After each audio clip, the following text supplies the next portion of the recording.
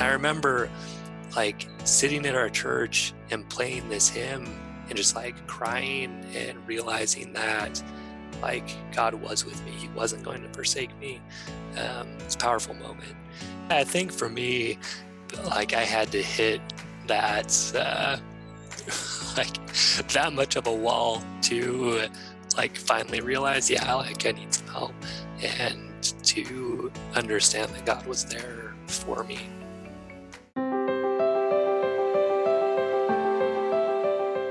Welcome to Stories of Hope in Hard Times, the show that explores how people endure and even thrive in difficult times, all with God's help. I'm your host, Tamara K. Anderson. Join me on a journey to find inspiring stories of hope and wisdom learned in life's hardest moments. My guest today graduated magna cum laude in neuroscience from Brigham Young University, then attended UCLA Medical School and went through psychiatry residency training at UC Irvine. In 2016, he founded Strong Men, Strong Marriages to help couples achieve the relationship they desire by working through issues such as infidelity, falling out of love, broken trust, poor communication, and many other conflicts. He has been married to his wife, Elizabeth, since 2005. Having experienced many of these issues firsthand, he spent years learning what it takes to build a great marriage. I'm pleased to present Dr. Mike Frazier. Mike, are you ready to share your story of hope? I am ready. Yeah, thank you for the opportunity. Awesome. Well, we always like to break the ice with something a little fun. So at Christmas time, your wife bought you guys matching shirts. Yes. Why don't you tell me about that? Because that's really cute. So this was a while back, but yeah, we got these two Santa, like they have Santa on them, they're blue, and yeah, that was fun. That was a fun thing to do. This Christmas though, like Elizabeth went all out. Like we were going to be kind of alone on Christmas this year as a family, which is kind of sad, especially to her. So she decided we'd do a drive-through Christmas. So people came by our house, we made a meal, gathered some gift cards up, and it was busy but super cool and a good opportunity for the kids to, see and do something for some people who need it more than us. So it was nice. That is so fun. Oh my goodness. What a blessing to see that you guys are at a point in your life and in your marriage where you can love and share and give to others around you. That's fantastic. Yeah, it took a while to get there, but we're there now. Well, we're going to dive into that. It took a while to get there, right? So why don't we go back into your marriage and why don't you walk us through the hard times and what it looked like and what it felt like for you and kind of that process of evolving to what it is today. Yeah, so I mean, we got married pretty young. I was 21. I'm a member of the Church of Jesus Christ of Latter-day Saints. I just come back from a mission for that church. So like you in the church, like kind of your next step is to get married. So Right. yeah, so like I was very much like on the hunt, like trying to find the right person to marry, the right girl to marry. So yeah, I mean, we found each other. Our dating was intense. Like we saw each other every day, after our first date, and just really hit it off, like really good chemistry. So it was fun. It was, the dating was great. Early on in our marriage, things were really good. Still had a lot of fun. As time went on, what I found out was her family, who looked very normal, looked very prominent in even the church and in the community and those kind of things, had actually been sex trafficking my wife for most of her life. Oh.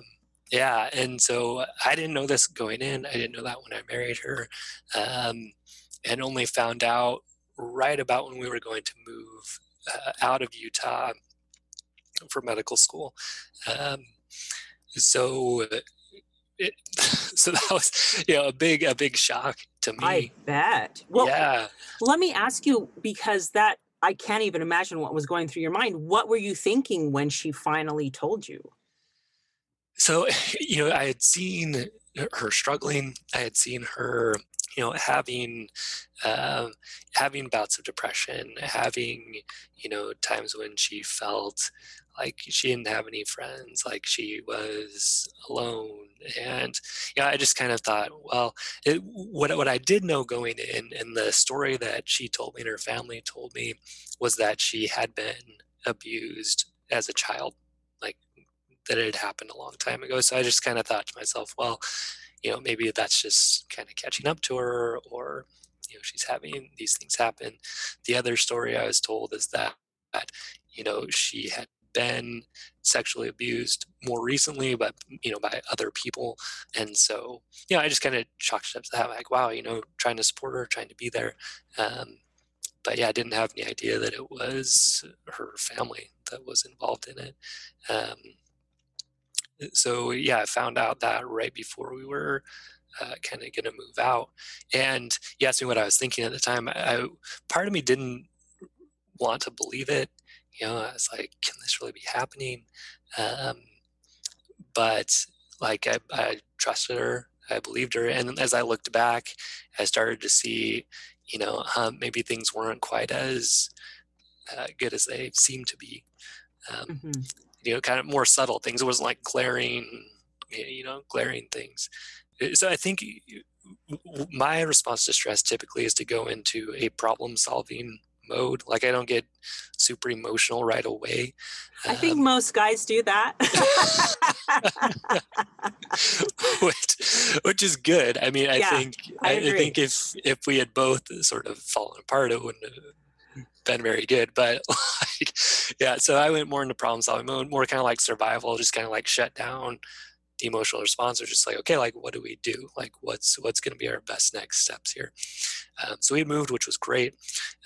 We ended up writing a letter to them, which was still Now this is to the sex trafficking group, to the right? family, yeah, to her family. And so it basically said, Elizabeth's having memories that, some people in the family were unsafe. Um, Please don't contact us anymore. If you do, we'll reach out to authorities.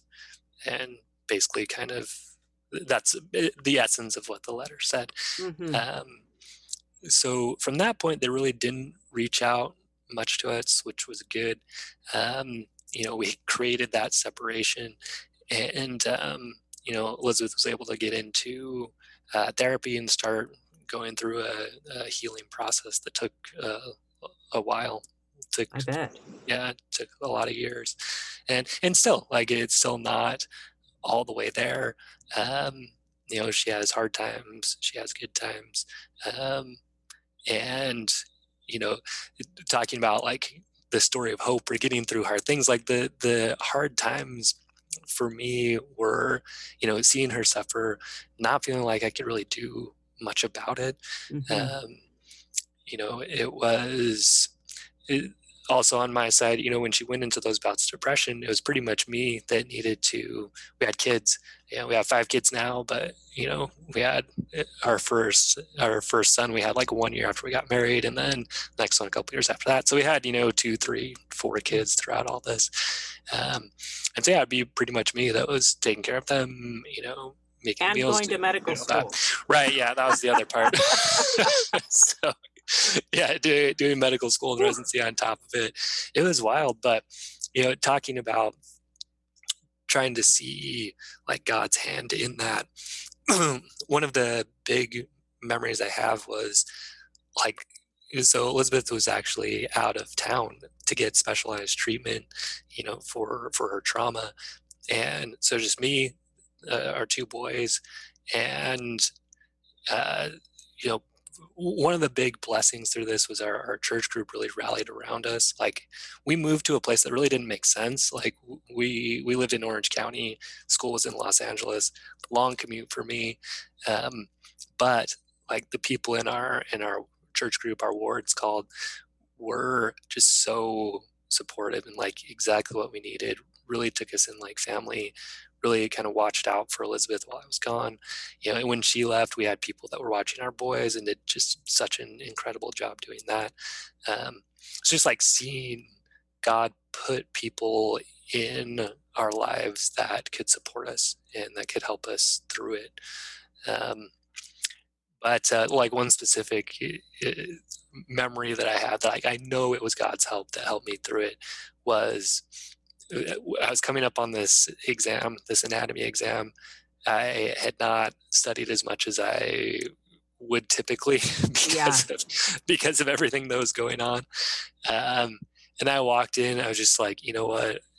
I'm just going to do my best, and I hope God helps me because I'm not ready for this. I was expecting to have to like repeat the block really, but I walked in, I reviewed like everything that I had on that unit, like the hour before the test, just like try to like freshen it up. But I went in and I scored like a 97 on the anatomy. Holy smokes! Yeah, and like 95 or something on the written part. So like I look back on that and just say like that wasn't me. Like 100% that wasn't me. Like I know God helped me through that or sent angels or something, that, he helped me pass that test and get through all of that. So on the academic side, that, and then as I mentioned, just like having the people that were there and supporting us. And how are you doing emotionally at this point? I mean, that's what you were going through, especially when you were doing medical school and taking care of the kids and your wife had to go to specialized treatment.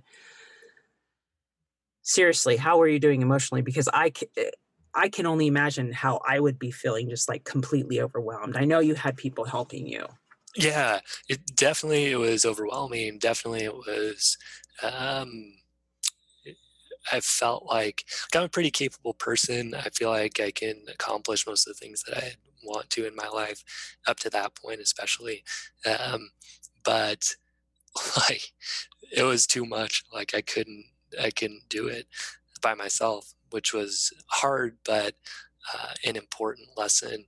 To me, it really drove me to get help from God, from the people around me, to accept help, to accept the idea that I needed help.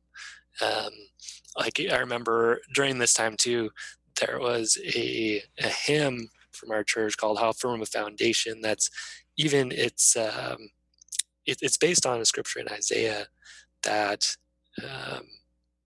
is just so powerful and was so helpful to me. Why don't you share some of that with us? Yeah. So I think this one was a good one. Every condition, in sickness, in health, in poverty's veil, or abounding in wealth, at home or abroad, on the land or the sea, as thy days may demand, so thy succor shall be. Like I definitely felt that in that time that my need was greater and what I received was greater because of that. But this is probably the one of the most powerful verses for me was, "Fear not, I am with thee, O be not dismayed, for I am thy God, and will still give thee aid. I'll strengthen thee, help thee, and cause thee to stand, upheld by my righteous, omnipotent hand." Then the one after that, "When through the deep waters I call thee to go, the rivers of sorrow shall not thee overflow. For I will be with thee, thy troubles to bless, and sanctify to thee thy deepest distress." Pretty much the whole thing. I mean, I can keep going, but No, this is so beautiful, and I love that hymn. So I find it so applicable that that is one of the things that just really resonated with you and reminded you that, yes, you were going through deep waters. Yes, it was so overwhelming, but God was there with you. yeah, yeah, absolutely. And even the last one where it says, "The soul that on Jesus hath leaned for repose, I will not, I cannot desert to his foes. That soul, though all hell should endeavor to shake, I'll never, no, never, no, never forsake." And I remember like sitting at our church and playing this hymn and just like crying and realizing that like God was with me. He wasn't going to forsake me. It's a powerful moment. And I see it, and I continue to see it, that, as I do trust in God through it, he helps me through it, either through strengthening me directly, or which, I mean, you say, how was I doing emotionally? Like, it was hard. I was sad. I felt overwhelmed, but like, I had finished my school, I took care of the kids, like, I got all this stuff done, like, I had the strength that I needed to do it. Um, and like, personally, I give credit to God for that. I think he's the one that helped me get through it. Yeah. Oh, and it's so good to know that on those days or months or years, perhaps even Yeah. when we're feeling completely overwhelmed, that God is not going to forsake us, like you said. Yes. But it does require a choice. It requires us choosing to turn to Him in that time of despair, in that time of trial. Yeah. Yeah. I think for me, um, like, I had to hit that, like, that much of a wall to like finally realize, yeah, like, I need some help, and to understand that God was there for me. Um, so it's been, uh, the hardest thing I've been through, but the best, as far as building up my strength, um, my faith, and really my compassion also for, um, people as they go through this. One thing that I have really discovered and believe strongly is we sort of take turns. Like, we had many years where it was our turn to mainly be receiving service, um, from people. We were struggling in every way. So, like financially, as a student, like in Southern California, where it's expensive to live. Oh, so expensive. Uh, like, We we started off our marriage in Southern California, so I remember that. yes. Yeah. So financially, we were definitely on the receiving end of, people helping us, the church helping us, friends, family, and it's hard to be there in a way. Um, but like I said, what I learned was we just take turns, and it's fine. Like, sometimes you're gonna need to be on the receiving end of financial and emotional and spiritual support. Then, as you kind of get strengthened, it's going to be your turn to go out and provide financial or emotional or spiritual support. And I feel like God does that for a reason. That sometimes we're up and we can help, sometimes we're down and we receive help, and just being okay with that, like, knowing that Yeah, that's part of the process. it is part of the process. I agree, and I've seen that same cycle. I call it the cycle of service. Yeah. That's really what it is, and it's a blessing to both receive the service and to be able to give it. And I think those downtimes also help us, like you say, give it with more compassion. Yes. So, having been at such a low point yourself, you're now able to, help others in their own struggles. So let me ask you this. Let's kind of segue into how you grew as a person and made the choice to start changing yourself, instead of, I don't know, as I was kind of reading your story online, I noticed a pattern that you realized you kind of went from trying to just help her and change her, that you had to make some changes as well. Yeah. Yeah. So I think, it, the way that I look at it, and like, the people that I follow in this would be like David Schnarch, who unfortunately just passed away, Jennifer Finlayson Fife, other people that look at marriage as sort of a developmental process. So we start out kind of more dependent, and then we become more independent, and then more interdependent. So Stephen Covey kind of talks about that same progression. Hmm. Um, so early on, I think a lot of us, when we get married, we think that, so it's our job to meet our spouse's needs. It's their job to meet our needs. It's our job to make our spouse happy. It's their job to make us happy. And so it's sort of a dependent situation. I think when we got married, like I really had a big need to feel needed, which I was like Hmm. big time, and that fit. And she sort of needed to be taken care of, which was fine. So it was a fit, right? But eventually, as she started, healing, which was awesome, as you know things started to improve as far as just her ability to function and take care of herself and take care of the kids and even start a business later on. um, I started to um, realize that what I went into marriage believing was that idea, happy wife, happy life. Like my main job as a husband is to make my wife happy. So some interesting things happen with that. like Tell me. Yeah. so to me there's a few different lies sort of tied up in that. So the number one lie is that I'm actually responsible for her emotions. um, so I remember listening to a podcast by Jody Moore, who explained this idea that that you're not responsible for your wife's emotions. And I really felt like at that moment I was like let out of jail. I was like, Mm. what? I don't have to, like, if she's happy, that's not always my fault. Or if she's sad, that's not really my fault. Like, I couldn't believe it. It was amazing. So, because when you're in that mindset, you're just like, oh, like whatever I do, it's just got to make my wife happy. So I remember even like being in my closet, and I would try to choose clothes just based on what's she gonna like which one is she gonna think is good, which one is she gonna like about me, um, and it's just not a very fun way to live when Yeah. when you're so concerned all the time about what your wife's thinking and feeling about you. So um, like for a while I went sort of the opposite direction. I was like, oh, I'm not responsible, like fine, like I don't care, I don't care what she thinks, or I'm going to do whatever I want, and not even Uh-huh. pay attention to her.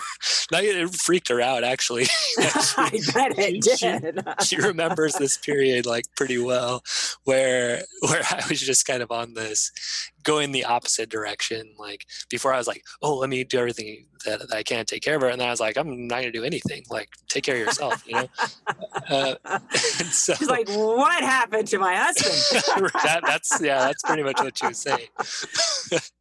So but what I came to realize was it's those are two sides of the same coin. It's still being like super dependent on her, because I'm like basically saying, well, forget you, I'll do what I want. um, what I came to realize was there's a higher way, or like a true way, which is really defining who I want to be as a husband and a father and a man, and living according to that, right? So do I still do nice things for my wife? Yeah.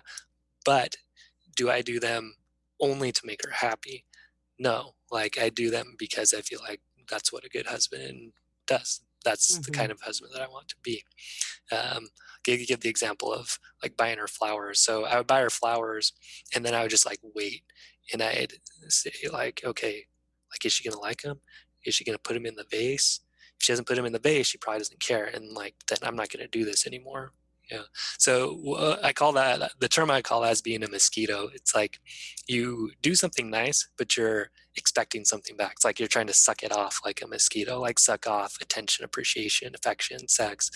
Um, or like the classic example is doing the dishes, right? So a husband will go in, they'll do the dishes, and then expect their wife to want to have sex with them that night, right? As Mm-hmm. a kind of return of Mm-hmm. that. So yeah, what I came to realize was, well, you can do it that way, and even sometimes it might work, but eventually, like your wife gets sick of it. Like she realizes there's that intention behind it, like there's strings attached to the Sure. service, and that's when it starts drying up. And then as the mosquito, that's when you start like getting upset. You're like, well, I'm doing all this, now it's your turn. Now it's your turn to Mm-hmm. do something for me. And A lot of times you don't even say it; it's just kind of implied. Um, what I really came to realize from that was it's really treating your wife like a prostitute in a way, like you're kind of trying to purchase sex from her by doing these favors, or I pay for the bills, so you owe this to me, which in my wife's situation, that's even going to be more heightened, right? Her sense Sure. of I'm being used for sex. And so, like, I had to really clean that up in myself and realize, okay, do I want sex to be a part of our relationship? Yes. But do I want to have her feel like she owes it to me? Definitely not. No, that's not how I want that relationship to be. So, um, yeah, kind of coming back to the idea of a happy wife, happy life. So the idea that I'm responsible for emotions, I'm not really, but I can still choose to, serve her and be a good husband because I want to be that. Now, paradoxically, that is when she does appreciate me more. That's when she does, is more willing to be intimate because she knows there are not those strings attached. So it's weird, when you don't need it, when you don't feel so needy for it, that's when you end up getting more of it. When you're not looking for it, that's when you get it.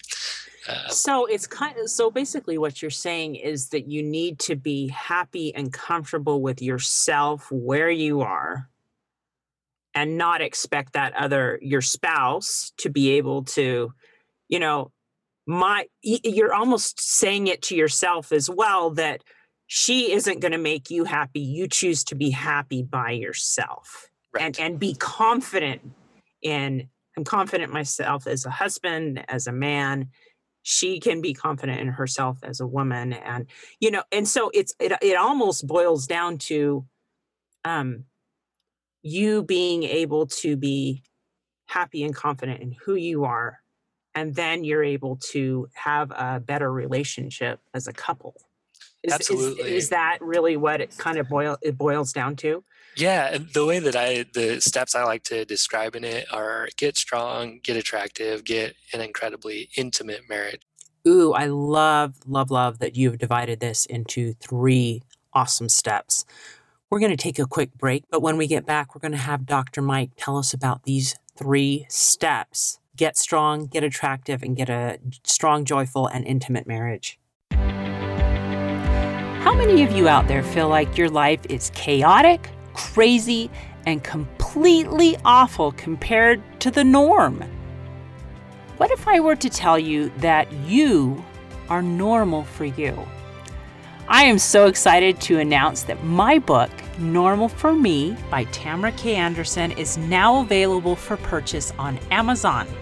This book took me 10 years to write, and I share 20 years worth of lessons learned in my life detours, including being in a car accident and having 2 of my children diagnosed on the autism spectrum.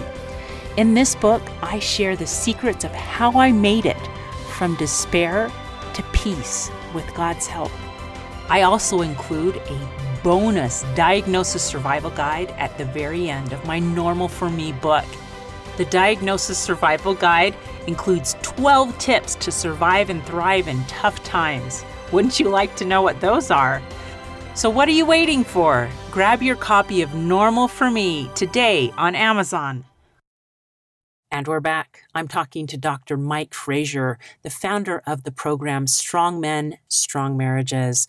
And he and I have been talking a little bit about how his own personal experience in building this program, because of the challenges his wife had from being sexually abused from the time she was very, very young. And you were just about to tell us about your 3 steps in this program. First, get strong. Second, get attractive. And 3, get a strong, joyful, and intimate marriage. Why don't you tell us a little bit about that, Dr. Mike? So getting strong, to me, there's like elements of that. So spiritual strength is kind of what we're talking about here. And to me, spiritual strength is the core of it is self-worth, like your Yes. value as a person, which people will tie that to different things. What a lot of us try to tie that to is relationships or accomplishments or how righteous we are or whatever. problem with that is it's based on comparison. There's always going to be somebody with more.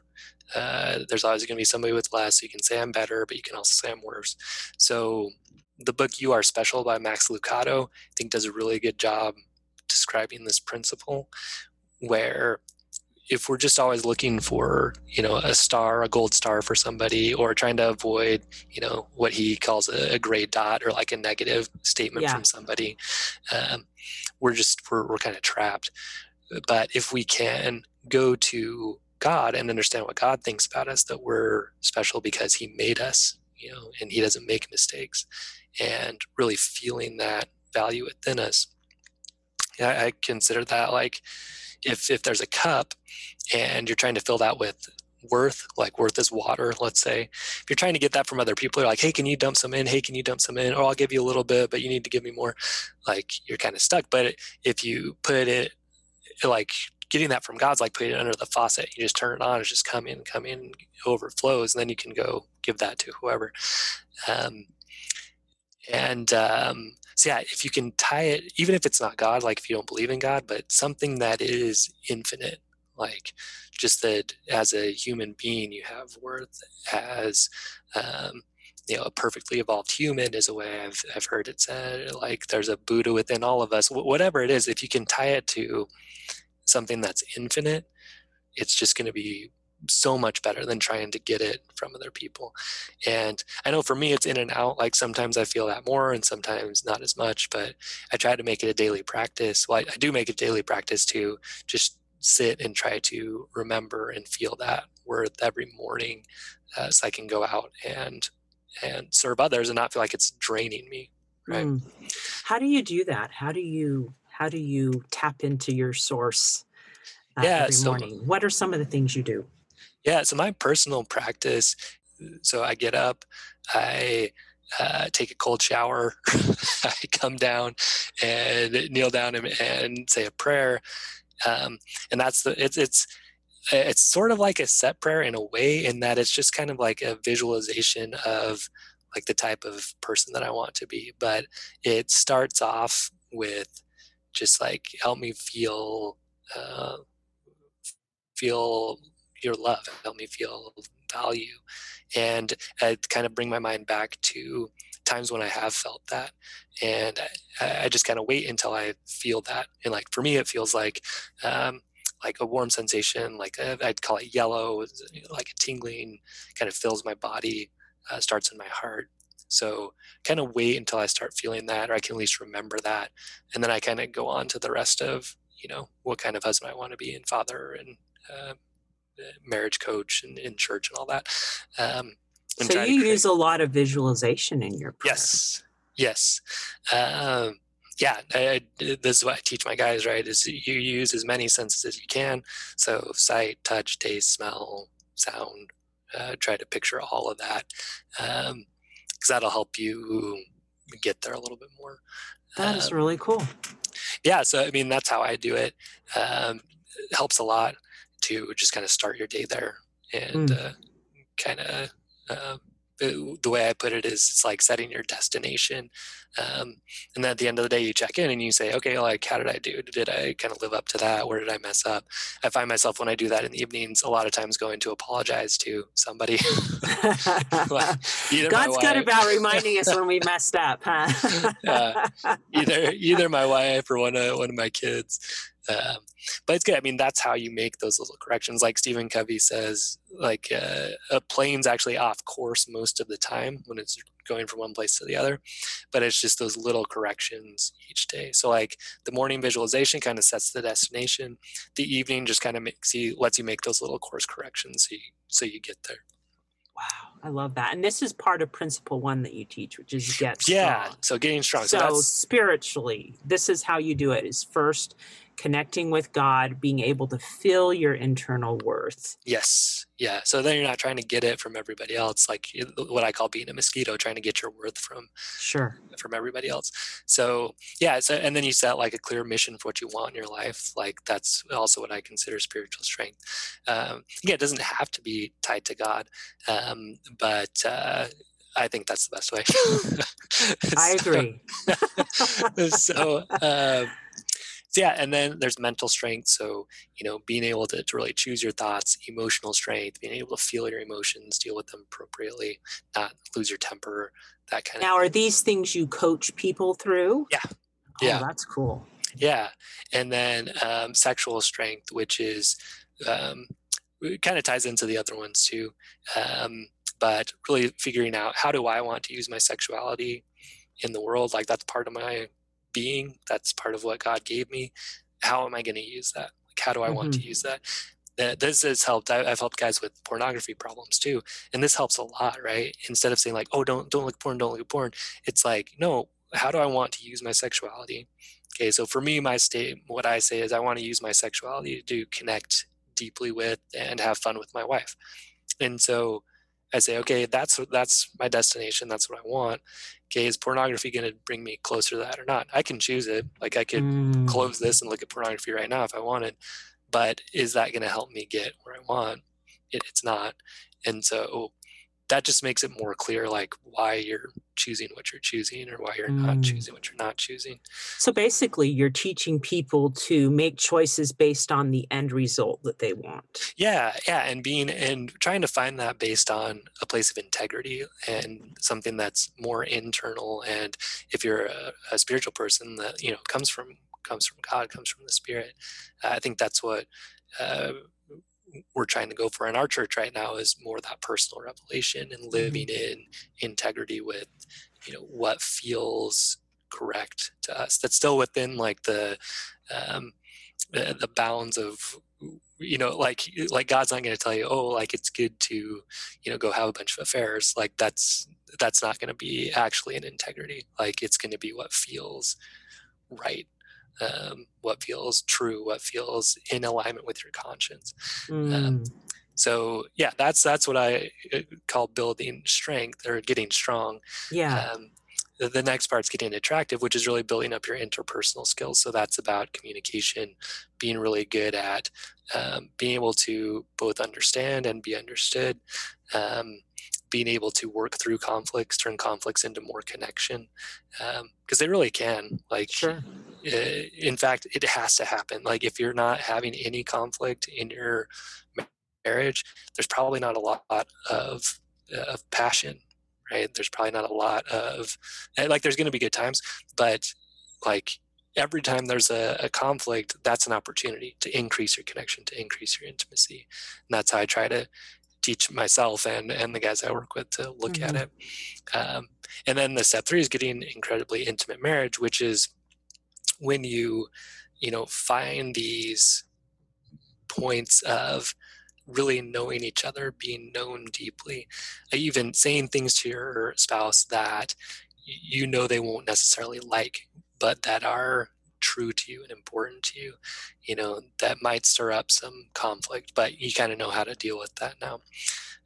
And then the sexuality part, approaching that as a way to really know each other at a deep level, versus just have an orgasm, or like make you feel good about yourself because your wife, saw you in that way, but actually make it about, no, like, I see you, I want you, I want to connect with you in this way. I want this to be a part of our relationship, because that's attractive Mhm. to your wife. That feels good. That creates connection. So that's kind of the big outline of kind of what I do with guys, and what I work on myself all the time too. That is really cool. As you were talking about it, I was kind of picturing like a bullseye, how the first principle is really you just working on that first thing, which is you. You got Mhm. to fix yourself first. And that Yes. second step of get attractive is all about communication. So expanding that out to helping and relating and being able to talk to people in ways that are appropriate and Right. correct. And then step three is almost a joint effort. I don't Yeah. know. Is that a Yeah. good way of describing it? No, for sure. Yeah, I think it's, yeah, internal, and then yeah, like dependent, independent, interdependent. Yeah, so like yourself, others, and then working together with others, like cooperation. That is so cool. I've never thought about it like that before, but that's a really good pattern. I can see that it would totally work. Oh my goodness. So seriously, how did you come upon this? Now I know you've got your degree in psychology and you're also a doctor. So is this are these just things that you figured out as you were studying? How did you develop this? Yeah, Seriously. yeah, it's some of both. So like a lot of books kind of shaped my thinking, my training throughout my psychiatry and psychology. Well, I said psychology, but I trained in psychiatry, but also did a lot of therapy within that. Um, so I learned a lot of really good tools, and did marriage counseling did some training in marriage counseling as a resident.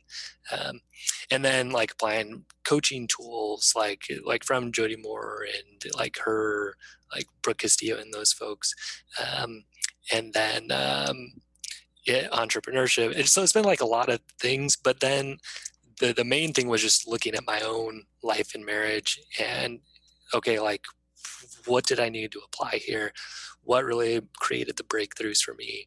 Is there some pattern in it that I can pull out here that'll be useful? Um, yeah, it helped me a ton. Then I just went out and shared it with other guys. You know, they had really good results too. Um, so I work with men and with couples um, that are going through this. So yeah, like anywhere from affairs where it's in big trouble versus like more like ours where it was okay, like it was good, but you wanted it to go that next level. It's all that like um, underlying stuff that you don't think about, that the mosquito stuff, the self-worth stuff that's not as evident. You have to kind of dig a little bit. Like an affair, it's clear, Sure. that happened. It's time to like got to do some stuff to deal with that. Um, but yeah, the same principles apply. Um, with infidelity, it's about rebuilding trust, and the way you do that is by becoming a trustworthy person, which is really Sure. spiritual strength and being a man of your word. So let me ask you this. I'm sure there are people out there listening right now who are thinking and hearing your story and relating to it. What would you say to them as far as to give them hope or to give them some tips that they can just start on like today? Yeah. So I would say, like, if you are, let's just say you're in a marriage where you just don't feel like there's the connection that you would like there to be. Um, I think what I'd look at very first is really digging into that idea of, am I trying to get my sense of worth from my spouse in some way? Um, the way you'll know is if you're saying stuff like, "Oh, my wife just doesn't appreciate me," or "My husband just doesn't appreciate me," or like, "If they would just have sex with me more often, then I'd be happy," or if they would just notice, if they just make dinner more or whatever, right? Like Mm, anything, if you're like, if this happened, then I would be happy, like you're off course, right? okay. Because you're giving your spouse all of the power over your emotional life, um, which is awful in a lot of ways. It's awful because now you have no control over your emotional life because your spouse is in charge of it. It's awful because they have a responsibility that they don't want and never signed up for. But the worst part is there's nothing you can do about it except try to Mm, change your spouse, which doesn't work. And so if you find yourself saying that, oh, if she would just this, then I'd be happy. Or if he would just this, then I'd be happy. You're like, well, wait a second. I don't want to give them that much power. Like I want to be able to find joy in my own life. And sure, like, can I, this is the part of it, creating intimacy as well, is realizing that you are just as valuable as your spouse, right? That you can make requests and say, hey, I'd like this. I'd like you to do this. But then not being like, if you don't, then you hate me. And if you don't, then I'm going to like be feeling awful, right? right. Uh, so it's a balance. But what it comes down to is, understanding you have value, understand your spouse has value, and then trying to find, things that work for both of you. Um, you want your marriage to feel like you're both winning, not like you're losing and your spouse is winning, or you're winning and they're losing. Right. No, that's really cool.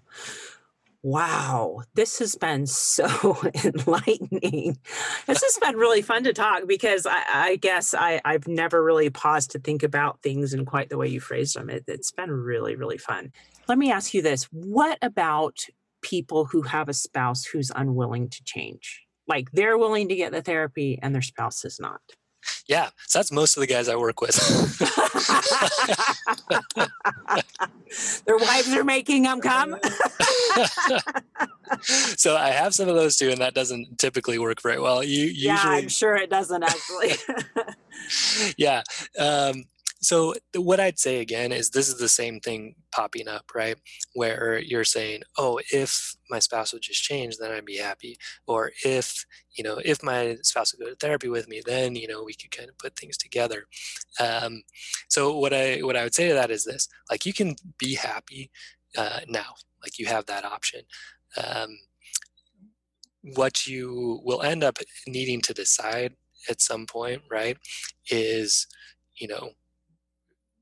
is this marriage going to be what I choose to be? Is this the person I'm going to choose to be with, or is it not? And you need to build up your own. The way I put it to guys is you need to build up your own strength and attractiveness. Same idea for women, right? You want to build up that strength and know you're a good choice. Like, know you're worth choosing.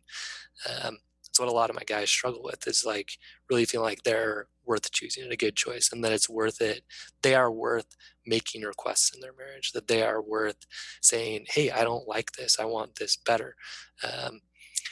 And being willing at some point to say, yeah, if things don't improve, I am willing to leave this marriage. Because if you're never willing to leave and you're just going to try to control your spouse all the time, like, you're stuck. You're stuck because you can't change your spouse. Yeah. and there's things you can do that will influence that, and that's what we talk about, right? Is you becoming more attractive, you making requests, you setting boundaries. So that's kind of the part of intimacy we didn't get to. So I'm glad you brought this up. So making requests, saying, I'd like you to do this, or I'd like you to stop doing this.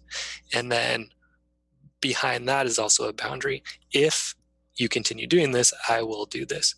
If you refuse to do this, then I will do this. A boundary, people always think, is like telling your spouse what to do. It's not. What it is you being clear on what your action will be if something happens or does not. And then happen. following through with it.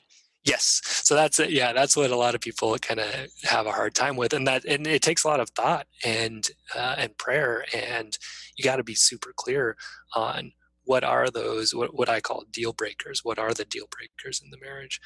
Because that's hard. It's super hard to come to your spouse and say, hey, this has been going on a long time. If it continues, I'm going to file for divorce. And I want to go to therapy to help prevent that, because I choose you. I want to be with you. But if you won't do this, then I can't stay in this marriage. That's incredibly difficult. But if it's to that point, that's what's in your control, is what you will do. What's not in your control is what your spouse will do. You make the request, and then you set the boundary, right? Here's what I'd like. If that doesn't happen, here's what I will do. It's almost standing up for your own self-worth. Exactly. Yeah.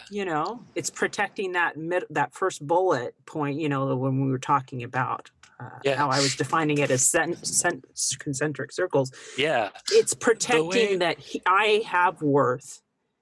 And if you're not going to value me as a person, if you're going to keep having affairs or whatever it is, right, then I value myself enough that I know you're not.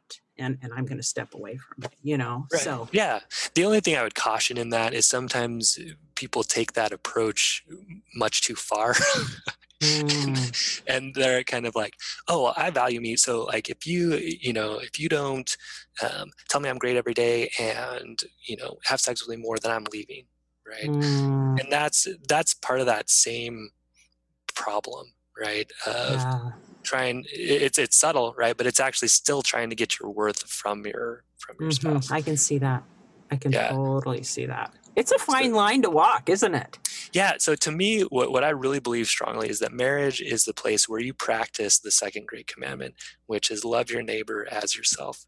Love your spouse equally to yourself. So that's what I consider as yourself, equal, not more than yourself, not less than yourself, equal to yourself. And yeah, it's a balance. You got to find it. But that's really the tool there, is being able to make a request. Because a lot of times people will do this and they will have never even made a clear request of their spouse. Like, they're like, fine, you don't appreciate me, I'm leaving. But they've never said, hey, I'd really like it if you would, just say thank you on the days that I make meals. That would mean a lot to me. And then their spouse would be like, oh yeah, cool. Probably is how they'd respond. Right. You would hope. And they may say no, right? And so, and that's where it gets a little more gray, right? Is in these areas where there's just been kind of like a lot of neglect, or a lot of, not responding to a person's requests for a long time. It's more gray than saying, like, if you have another affair, I'll leave. That's pretty clear. If you keep screaming at me, you keep hitting me, I'm going to leave. That's pretty clear. But if it's like, hey, I've asked you a lot of times to make sex an important part of our marriage, and you just haven't, or I've asked you a lot of times to, I'm careful about the appreciation one, just because if you're so needy for someone to always say thank you, thank you, thank you, to me, that's saying you probably need to work on appreciating what you're doing yourself more.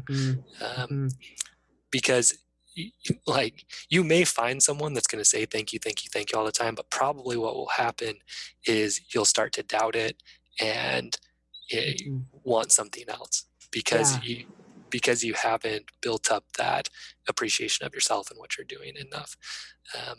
So coming back to Brooke Castillo, one thing she says that I really like is, like, you can leave your marriage, but you want to be happy first. I think that's like a really good principle. That is deep, man. That's really good. And it does, I love how you phrased it, how the marriage is applying that second great commandment, because as yourself, that means you have to love yourself, right, in order to love another person. So you really have to have that foundation and that self-worth.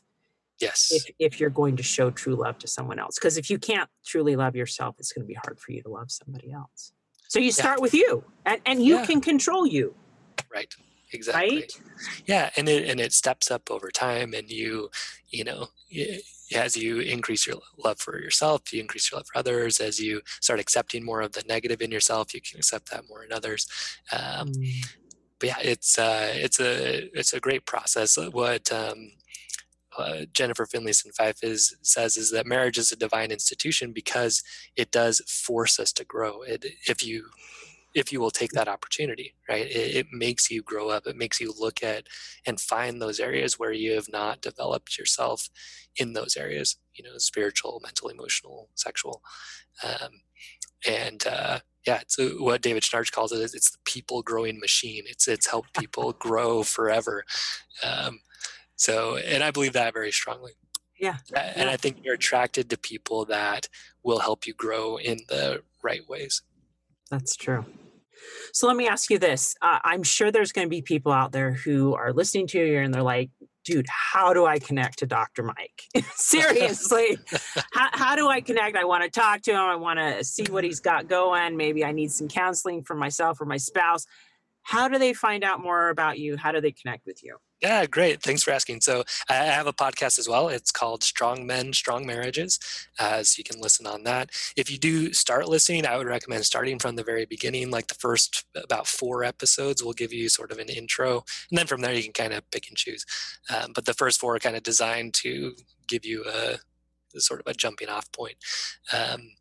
And then my website is also strongmenstrongmarriages.com. And that's where you can find out about my program, which is called the Strong Man System. So you come in there, you're going to go through what we just talked about, building strength, becoming attractive, creating more intimacy. If you are looking for some one-on-one coaching, you can send me an email. My email's on there, and let me know. I have some availability for that, and those are kind of the main places to find me. That is awesome. So, final bit of hope that you can offer people coming from a point in your life when your marriage was not doing so great to where you are now. What would you say to people to give them hope? Yeah. What I'd say is, there is light at the end of this. That, like, if you will use this as an opportunity to build up that strength, to come closer to God, if you believe in God, like, this can be, and it will be, like, one of the best things that can happen to you if you choose to say, yeah, I'm going to use this time to really deepen my relationship with God, to look at how he's going to help me, to rely on him. There's the scripture that says, he's going to be on your right hand, on your left, and his angels are around about you to bear you up. Like, if you look for that, you'll see it, and that will really increase your faith, and be one of the best experiences of your life.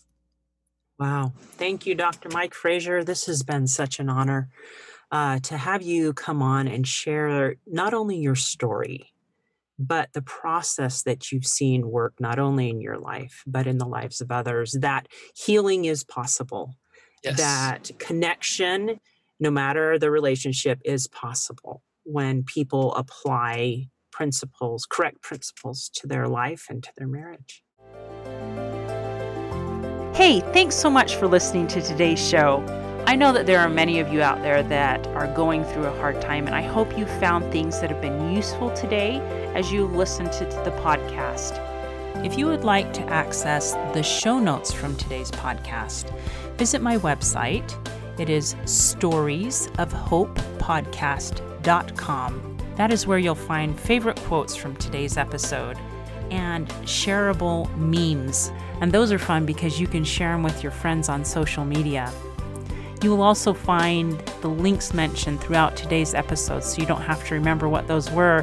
And also all the tips that were shared. Sometimes tips are shared so much throughout an episode you forget what were those great things. So go to the show notes, storiesofhopepodcast.com, to look up these fantastic resources. If someone kept coming to mind during today's episode, perhaps that means that you should share this with them. Maybe there was a story shared or a tip that they really, really need to hear. So go ahead and share this episode with them. May God bless you, especially if you are struggling, with hope to carry on and with the strength to keep going when things get tough. Remember to walk with Christ, and He will help bear that burden. Above all else, remember, God loves you.